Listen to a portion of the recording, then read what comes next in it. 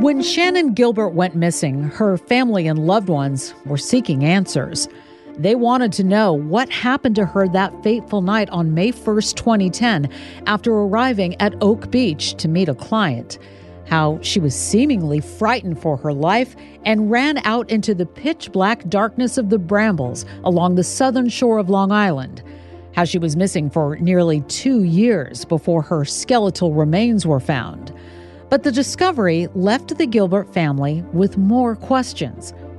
Cops in Suffolk County insisted that Shannan's death was the result of an accidental drowning, but even that theory proved to be inconclusive. Her mother, Mari Gilbert, believed that there was more, a better explanation behind her daughter's death. She challenged the police findings and pushed to have the case reopened as a murder investigation. But Mari needed help. She needed an advocate to help her navigate the criminal justice system in Suffolk County. Enter attorney John Ray. He signed on to be the Gilbert family attorney back in 2011 and is still fighting for answers to this very day. In this bonus podcast episode of Grim Tide, Hunting the Long Island Serial Killer, we speak with John Ray and learn why he first got involved with this case and why he's still working towards finding those answers. It was back in April of 2021 when I sat down with attorney John Ray at his office near the North Shore of Suffolk County to discuss his decade-long involvement in the Lisk case. Ray has been practicing law for nearly 40 years. In addition to his skills as a litigator, Ray's also known for dressing with a bit of flair. He can often be seen at press conferences or interviews dressed to the nines, often wearing a bowler hat and blazers with elaborate patterns. When first speaking to Ray, you quickly become aware of how well-versed in the law he is, as well as the Lisk case. You can also instantly see the compassion he has for the families of the victims. How long have you been practicing law? I've been practicing law since 1983. I'm going into my 39th year. Oh, congratulations. Thank you. What type of law do you practice? I practice all litigation, majority of civil work, but a minority of criminal work. Mm-hmm. And I've done that for all this time. So you know why we're here. We're here to talk to you about Shannan Gilbert, the Long Island serial killer case, and all that entails that you can speak to us about. Certainly. So let's start at the beginning. How did you get involved with this case? Well, I had quite a few high-profile cases, so I was familiar with the media. Mm-hmm. And there was a shooting called the Medford Pharmacy shooting several years ago, mm-hmm. in 2010. And I was the lawyer for the little children who were the victims of the shooter, of the killer of 5 people. At the sentencing for that case, I spoke on behalf of the girls, and I channeled them, actually. And one of the reporters from, I believe it was the Daily News, buttonholed me afterward and said, listen, you know, he knew who I was, but he said, can you help me on another matter? And sure. I went with him to meet Mari Gilbert in a bar in Central Islip. We hit it off, and I just told her that I would help her to get the FBI involved because the Suffolk County Police were bungling the job. And this was known by then. Mm-hmm. So my role was to simply call a press conference and invite the FBI to come in. And what is the date on this? Where's that timeline? That took place in December of 2011, and that's right after Shannan's remains had been found. Mm-hmm. So I called the press conference, and we wrote to the FBI and to the U.S. Attorney. We were blocked completely, and I thought that was the end of it. I had no further involvement. However, then a homicide detective from Suffolk County named Vincent Stephan, who worked on the case and was a union official, mm-hmm. wrote me a 2-page single-spaced letter revealing what he said was on the tape, the 911 tape of Shannan Gilbert, and criticizing me for my press conference and making disparaging comments. So this contact comes right away. It does. From Stephan, okay. Right away. I can't imagine why they felt the need for them to do that and send me this letter when I was I wasn't in any case yet. There was no case pending. Nonetheless, it was a bizarre development. So it not only piqued my interest, but it basically ticked me off. And, it got up my Irish heritage. And I said, okay, you want to fight? We'll fight. And I went in and worked for Mary. And then I got drawn into the case more and more by the evidence. And here I am. Did you feel that his reaching out to you was in any way threatening, or was he just giving you a piece of his mind? He was giving me a piece of the police department's mind. And it wasn't threatening, but it was insulting, and it was meant to be. And there was no reason for it. I mean, it's true I insulted the police department. I called them the Pink Panther investigation, and that Commissioner Dormer was Inspector Clouseau. But so what? I mean, attorneys do things like that all the time, so they had no need to do that. But what I think they did in writing me that letter was whoever was in charge. And then only several days after they wrote me this personal letter, they published the same letter in Newsday. And so that was their public spin, and has remained so until I was able to shift their attention by the constant work that we did on the case up until now, where they now say it's an open, ongoing criminal investigation. So action is what was necessary. And so I stepped in to the investigation myself for Mary Gilbert, and Mary and I began to work on the actual evidence. And then I ended up, of course, going to the ultimate medical examiner's autopsy meeting with the family of Mary Gilbert, of Shannan Gilbert. Another point of contention for Ray was the way investigators had handled Shannan's autopsy and eventual determination as to a cause of death. Back in 2014, Ray recruited renowned forensic pathologist Michael Baden to conduct an independent autopsy. It was during that examination of the body that Baden noticed that the hyoid, a small horseshoe-shaped bone in the neck, had a rough edge, something indicative of a fracture. Baden believed that the fracture was likely caused by a compression to the neck, something that would occur if the person was being strangled. Ray says that Baden's autopsy shows that Shannan did not die of accidental drowning. I know that the police department, through their commissioner, said that she died by drowning before they even found the body.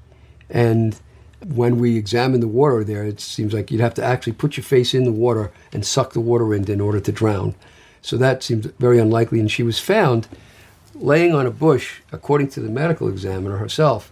She was found laying on a bush on a slight angle on her back with her head up. The actual medical examiner's report says she was found with her head turned to the side, but up, not facing down. Right. As would happen. Not turned over. Not turned over as would happen in a drowning. Right. Okay.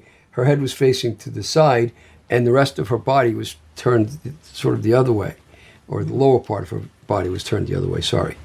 And that's it. So that's not consistent with a drowning.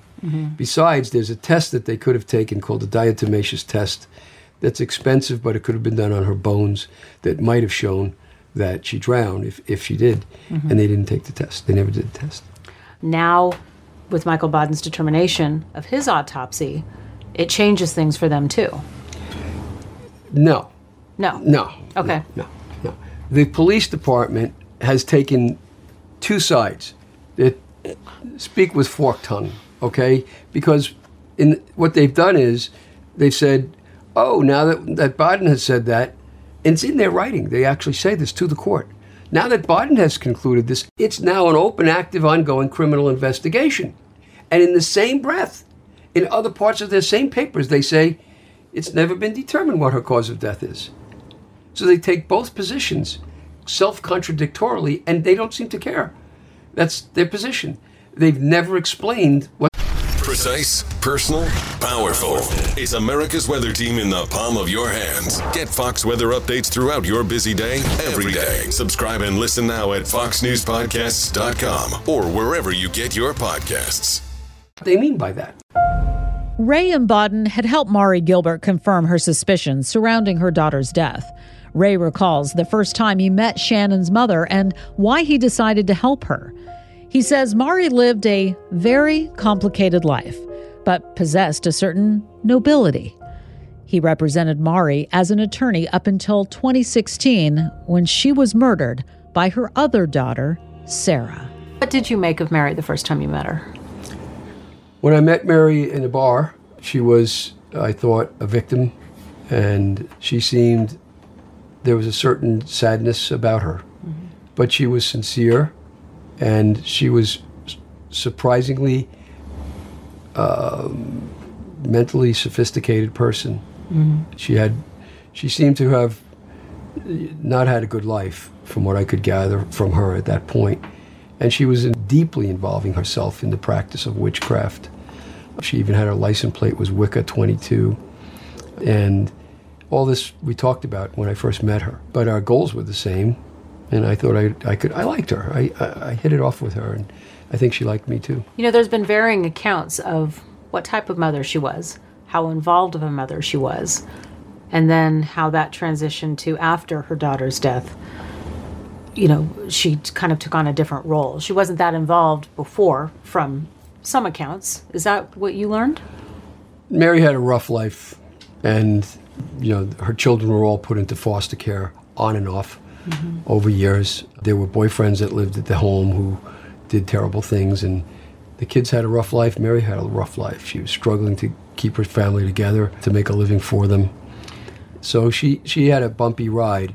But I think that her nobility emerged as this case proceeded, because she attempted to rebuild and restructure her relationship with each of her daughters and to become a much better mother, devoted to her children, when she was finally slaughtered by her daughter.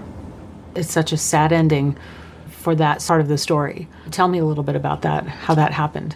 Well, poor Sarah, who had real deep psychological troubles. And Sarah is the youngest daughter, or?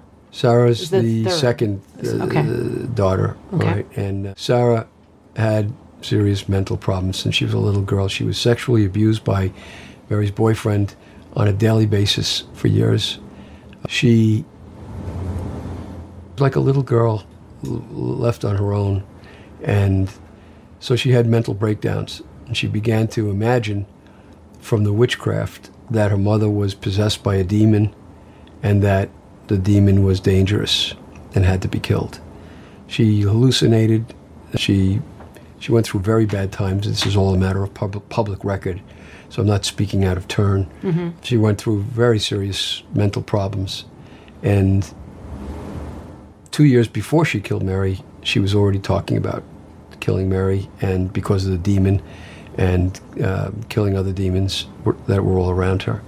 And then when she really lost it, because she wasn't on her meds, and she should have been on her meds, she slaughtered her mother in a terrible, terrible way. Were they living together? They were not living together, but they were living nearby one another, and Mary would frequently go to her home. And it happened in her home? It happened in Sarah's home. You know, it was a brutal slaughter. I've never seen anything like it. I was in Sweden when this happened, so I got the call and I flew right home, and I went to the scene and so forth right away, and I stepped in to represent Sarah. Now, I had been representing Mary, but now Mary's gone and this is her child. So I stepped in to help her, and I ended up representing her on the murder case. Tell me her status now. She's in prison, but in the mental part, you know, where they put people who have mental troubles. She calls me, we chat. Is she aware of what she's done? Sarah is aware of what she's done. But Sarah has mental problems that make it impossible for her to grasp the full meaning of what she has done. Leading up to Mary's death, was Mary ever afraid of her daughter? She knew that she had these problems and potential for violence if she had been talking about it and with the dog and all of that. Was she ever afraid of her? Did she go into the house that day fearful or completely blindsided? That's where I say her nobility, Mary's nobility, came out, because she knew her daughter threatened to kill her many times. She knew her daughter was capable of it. She knew about the dog. She knew all of this. And knowing that, out of her love for her daughter, when Sarah finally had her mental collapse that led to the slaughter, Mary willingly went to Sarah's home to comfort her and to help her. And she knew what she was walking into. Ray still represents the estate of Shannan Gilbert to this day and is still seeking answers surrounding the mystery of her death. He's not earning any money for the work he puts in, doing it with the same sort of spirit that was perhaps inspired by the nobility he witnessed in Mari. Let's talk about the status of the case and round that bend of taking us to the present day. I've organized a team finally. We tried to organize a team in the beginning. Originally it was just my firm, and then I tried to expand it to people who had some knowledge and seemed to be interested. And we had a meeting here for that to happen. They all flaked away, and some of them weren't all right in the head. So we ignored them, and that disappeared. Then I was on my own for years working this. But a former homicide detective of Suffolk County, who was an old friend of mine, just an acquaintance, but when I was a teacher, before I was a lawyer long ago, as a young man, I had his children as students, one of whom is a Suffolk County cop in the DA's office now. And I went to him, and he came forward, his name's Bill Mahoney, and agreed to help out. And he's been helping ever since. We now have another fellow, I'm not sure he wants me to use his name, but he's a very prominent former retired homicide detective of Suffolk County. He offered me, he just contacted me and said he's been following the case on TV and so forth in the media, and he was very impressed with the work we did and that I did, and he said he wanted to help out. So I recruited him. We have him. We have one or two other people who are knowledgeable in things like technology, forensics, who are also assisting. Are you working on this case weekly, monthly? We work daily? on it daily. You know, I have to run a real life, and I don't get paid for any of Gilbert's work. So I put in thousands of hours at this point. I can't tell you how many people I've deposed and how much money it's cost. And gosh, I can't tell you how much work it's been. But we still work daily on it as much as we can. And now we're trying to gin it up again and get going and put more time in than we used to get to the bottom of it. What's it going to take to solve this case? Well, is it somebody coming forward? Is it a new police commissioner? In the end, I can't solve the case because I'm not a cop. And even if the cops solve the case, you have to know that just like with the Jack the Ripper case or the Kennedy assassination, there'll be those who say, nah, you didn't really solve the case, no matter how close we come to it. There'll always be that because of the nature of this case and the nature of the police's poor behavior in investigating it. Nobody will ever believe them. But that aside, what does it take to solve the case? You heard the policeman say on the 10th anniversary in December on the television, one of the police chiefs of the detectives in the DA's office saying, well, we're hoping for a deathbed confession. That you might as well just give up if that's what you're doing. And that's not what we're doing. That's not what I'm doing. Instead, yes, we hope somebody will come forward. We keep stirring and stirring and stirring and keeping the public involved through your medium. That works. That's why I talk about it. I have the opposite approach that the police have. Maybe that's why we're not getting along, because their approach is to be silent and tight. I can't tell you how many people connected to this case I've taken over their own cases where they have troubles with the law for free in order to get them to help and cooperate with me. And it works. We're getting more evidence. There's no question that Ray is dedicated to finding answers for Mari, even after her death, and explains his motivations in obtaining closure for the families of Shannan Gilbert and the Gilgo Four. It's been over a decade. You have been at it. You have not stopped, and it doesn't sound like you're going to stop. What keeps you going to find answers in this case? I've become devoted to the case because I know from my experience in law all these years the true suffering of the victims in this case. And I have no disregard or disrespect for them because they were sex workers. To the contrary, they're children of God, like you are and I am. The way I'm able to represent, I've represented plenty of murderers. All right, and I've represented my share of other criminals. And the way I'm able to do that is because I look at them and see inside them a child. Mm-hmm. Inside of each one of them a child. They were once all children, and they were innocent. So something changed, but they're still here on earth, and they're still entitled to be the children that they were. And that's how I can help them. And when I see this little girl and her sad little sister Sarah, and I see the suffering that they went through and the life in which they were raised, does anybody believe that they're not entitled to justice? Does anybody believe that when you hear what they went through? I didn't grow up like that. You didn't. That's why we're able to be where we are. They didn't know how to put 3 meals on a table. And look at the horrible suffering. Do they deserve justice? Otherwise, what is justice? So I'm sticking at it until we get to it. And I will stick at it as long as I'm alive. I'm Laura Ingle, and you have been listening to a bonus episode of Grim Tide, Hunting the Long Island Serial Killer. Until next time.